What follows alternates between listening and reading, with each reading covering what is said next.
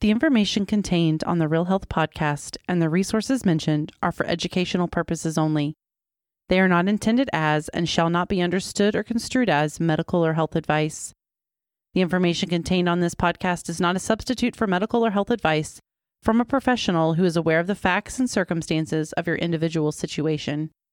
Information provided by hosts and guests on the Real Health podcast or the use of any products or services mentioned does not create a practitioner-patient relationship between you and any persons affiliated with this podcast.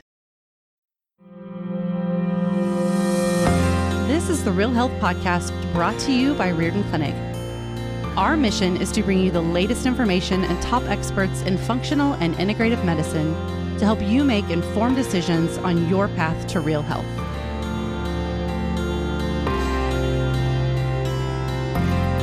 So welcome everyone. This is Dr. Ron Hunning-Hockey with another episode of Real Health, and we're at the Reardon Clinic, and it's my pleasure today to have Mike Shaw with us, and we're going to be talking about vascular health as you age. And so Mike, welcome. Thank you. I'm glad to be here. Yeah, Mike is really the right guy to help us investigate this topic. Mike is now working as a physician here at the Reardon Clinic, but he's got 30 years working with a well-known cardiologist here in Wichita who's now retired. And so we were able to snag Mike, and I was especially interested in the fact that during his tenure in cardiology, he had a parallel track with anti-aging medicine. So can you just let's just start with that, because that's what we want to get into is anti-aging. I think everyone's interested in that. Yeah, I joined this cardiology group in 1994, and the next year in 1995, I went to this world conference, and it was an academy called the American Academy of Anti-Aging Medicine. They abbreviated it A4M. So, yeah, A4M is very well known and very well attended. I've been to every conference every year except for that founding year. Wow, of course, great. I didn't even know about it then. So, well, we want to kind of focus our attention today on the vascular system, our arteries, and there's a very famous quote that a man or woman is only as old as his or her arteries. Have you heard that before? Yes, I have.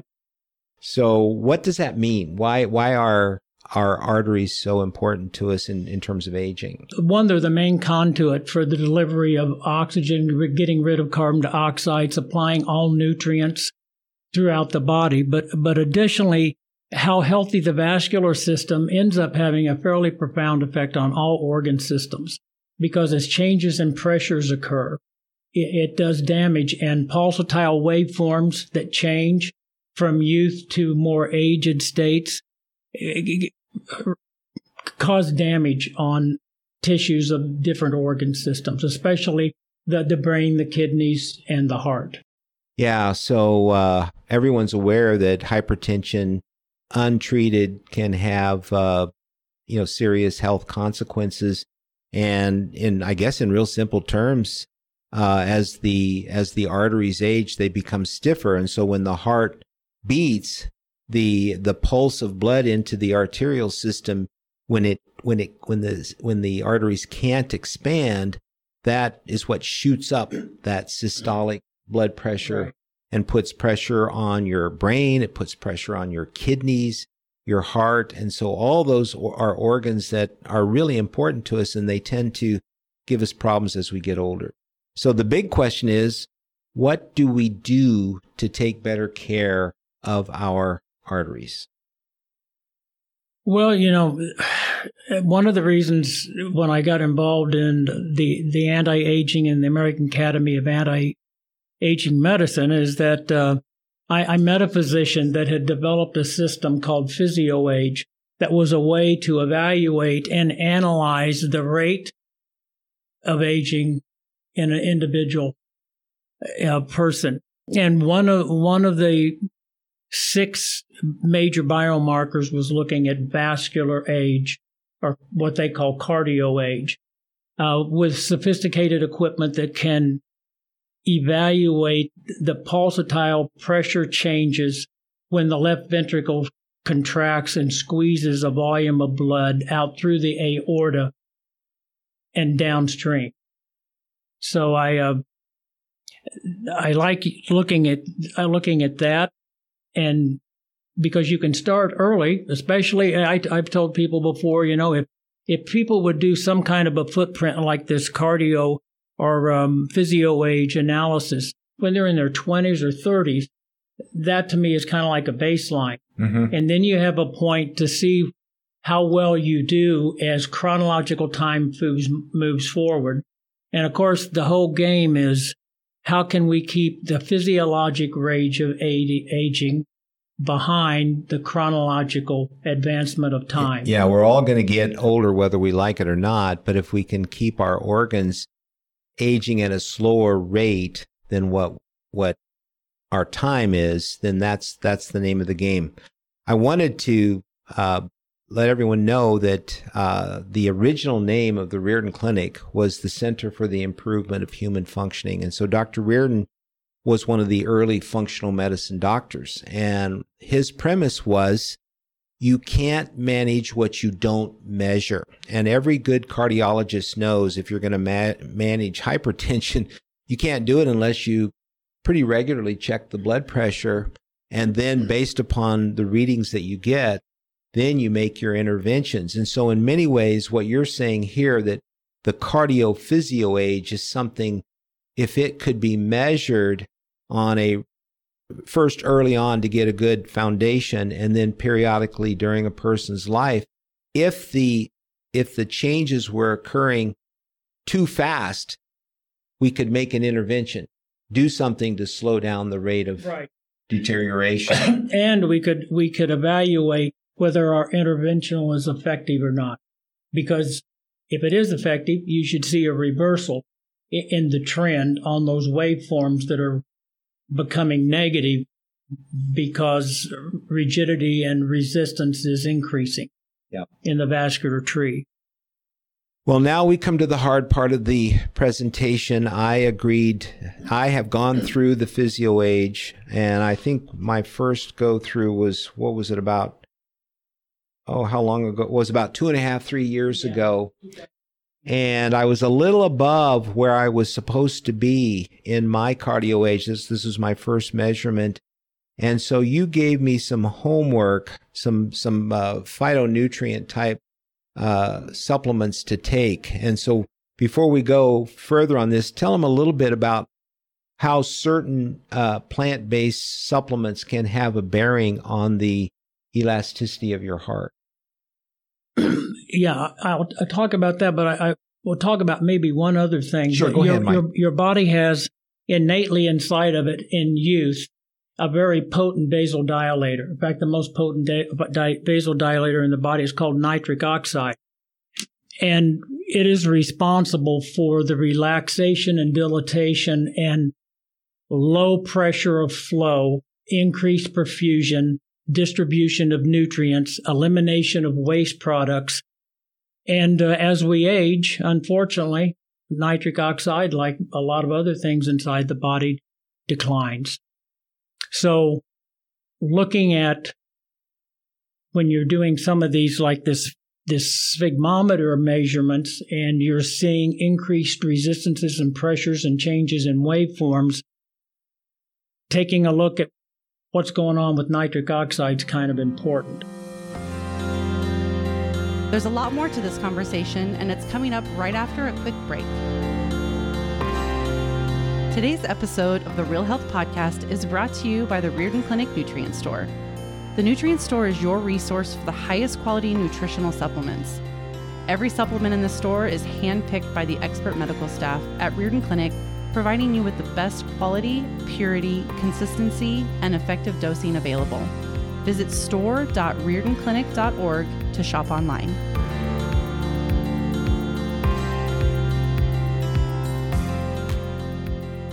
You know, and there's another side story to this. Back when I was doing this, my wife informed me that I was a pretty bad sleeping partner. And I have since done some things to make a difference there. But when you don't breathe properly at night, you can't make nitric oxide like you're supposed to. So one of the main reasons people should get their sleep studies done is to make sure that they maintain a good airway so that they can make nitric oxide, and that will help them to protect their heart and their blood vessels. But you can also do nitric oxide supplements, which is one of the things you recommended to me. Yeah, and there is a company that makes a beet-based product that's very, very high in nitrate, and the body takes nitrate and makes the kind of final conversion to nitrate, and then that goes into nitric oxide. And we lose the nitrate track earlier on. It was supposed to come through the dietary side, and that kind of gets disgruntled, and this route. Not everyone loves beets, and so a lot of people do. So that's a good way to go. But the nice thing about those lozenges is they taste good. And what do you suggest, 1 or 2 a day? Usually, at least 2 for the first month, and then if you want, you can back off to 1 a day. Yeah, and it's not just individual supplements. I think people, if they're eating a lot of colorful plant-based foods, there are phytonutrients in those foods that are great antioxidants. You know, oxidation means stiffening, and if the arteries become oxidized, they stiffen, and that's part of this too. And a lot of these other supplements, like the arterial sil that we use, boy, you look at the list of phytonutrients there. Mm-hmm. There's a ton of really great phytonutrients. This particular company did a lot of work on the endothelial lining of the vascular tree, and they're the ones that came up with this one cell lining that's on the exterior of the arterial wall that protects the endothelium from adhesion of pretty much everything that flows through the bloodstream. And when that one-celled lining gets disrupted and broken through, then things that your body has to have, like cholesterol that's made out to be the enemy, but your body uses it for a lot of other healthy purposes, cholesterol and iron and white cells and calcium and all this stuff that's flowing through, you lose that protective coating, and all of a sudden adhesion and buildup of these materials can start to narrow it down. And that's where you end up getting plaque in your coronary arteries, and it can cause a heart attack. That's exactly right. Yeah. You know, we've here at the Reardon Clinic, I didn't remember this until just before our discussion today. Dr. Reardon's son, Neil Reardon, did research here on some plant-based products that he found stimulated the production of what's called endothelial stem cells. And so these are stem cells that go in and help do repairs on the endothelial lining of the arteries. And so he's got some pretty good research that this is another helpful way to take care of that endothelium. Absolutely. So we've got a lot of things we can do to take care of our health, and we haven't even talked about some other basics like exercise. Exercise maintains circulation. What's the latest thinking on exercise in terms of maintaining healthy arteries? I think the current thinking is most days of the week, try to pick some kind of activity that gets you out and your respiratory system and your cardiovascular system working at a little bit more than just idle. Yeah. I'm not saying it has to, be long distance endurance training, but more activity on most days of the week in some form. Yeah, the latest thing is what's called interval training. Yes. Where if you're going to go walking, pick up your pace and walk a little faster for a minute and then slow back down again and do 3-4 of those intervals while you're walking or running or whatever you're doing. It seems to stimulate the mitochondria, which are the powerhouses of your cell. Right. One other thing I was going to mention is that we talk about change in vascular structure and elasticity or becoming more rigid. We don't want to forget about the interplay with inflammatory response inside the body and the effect that has on the whole vascular system, well, all organ systems. But when you start to generate such inflammatory drive in the vascular system, that's a part of the degrading process of the protective linings and a change in the elasticity more towards rigidity. So I'm a big proponent of looking at natural ways to try to help lower inflammatory response in the body. And one of the easiest, unless you're allergic to fish, is omega-3 fatty acids, because they have a fairly impressive response on lowering inflammation in the body at pretty much all kinds of levels. So Sure. Well, and it reminds me, too, that the basic evaluation we do on most of our new patients is the Real Health Discovery Profile. That's got a load of different ways to assess your inflammatory state, such as the C-reactive protein, even something like the vitamin D level. Having a good vitamin D level is anti-inflammatory to your body. And so again, we, and Dr. Reardon and myself, and I know you, believe in prevention. An ounce of prevention is worth a pound of cure. And a lot of times people just kind of take for granted they're okay and hope that the bad thing doesn't happen. But it's always better to invest in understanding where you are now so that you can take early intervention and prevent the bad thing down the road. I absolutely agree. I mean, what you don't know can hurt you, can kill you. Absolutely. Yeah. Well, I think we've hit a lot of the big topics, Mike. I just know it's been great having you come and join us here at Reardon Clinic and bringing your understanding of the importance of anti-aging. So before we go, could you just tell us a little bit more about PhysioAge, and is that something hard to get into, or is that available to anyone that's interested in looking at their overall health age? Yeah, I think anybody that's interested in, like I said, creating that baseline footprint that then becomes your mark on how things change or improve as time moves forward is a great concept. And the physio program is basically comprised of 6 major biomarkers, but it also includes many other testing components that are combined in with it. But there's 4 testing biomarkers, and there's 2 blood biomarkers. One that looks at advanced immune system function, and the other one that looks at cell aging by evaluating the length of telomere strand on thousands and thousands of cells. The other 4, one is looking at lung age, or what they call pulmonal age. The other one is cardiovascular age, or cardio age. And then there's Cudo age, Cudo for skin. So it's looking at the loss of elasticity using laser technology to evaluate how youthful or aged your skin is. It's the same kind of device a lot of cosmetic companies use to evaluate in trials the effectiveness of their products. Because you can actually, if they did a good job with their product, you see an improvement in the youthful nature and elasticity of the skin.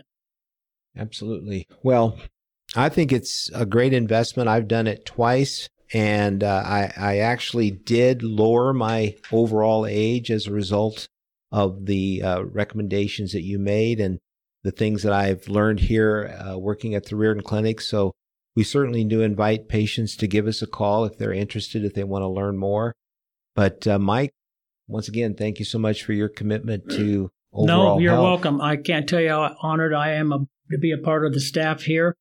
And I would enjoy or entertain any calls from anyone that would like to know more about the PhysioAge system or aging reversal in general. So, very good.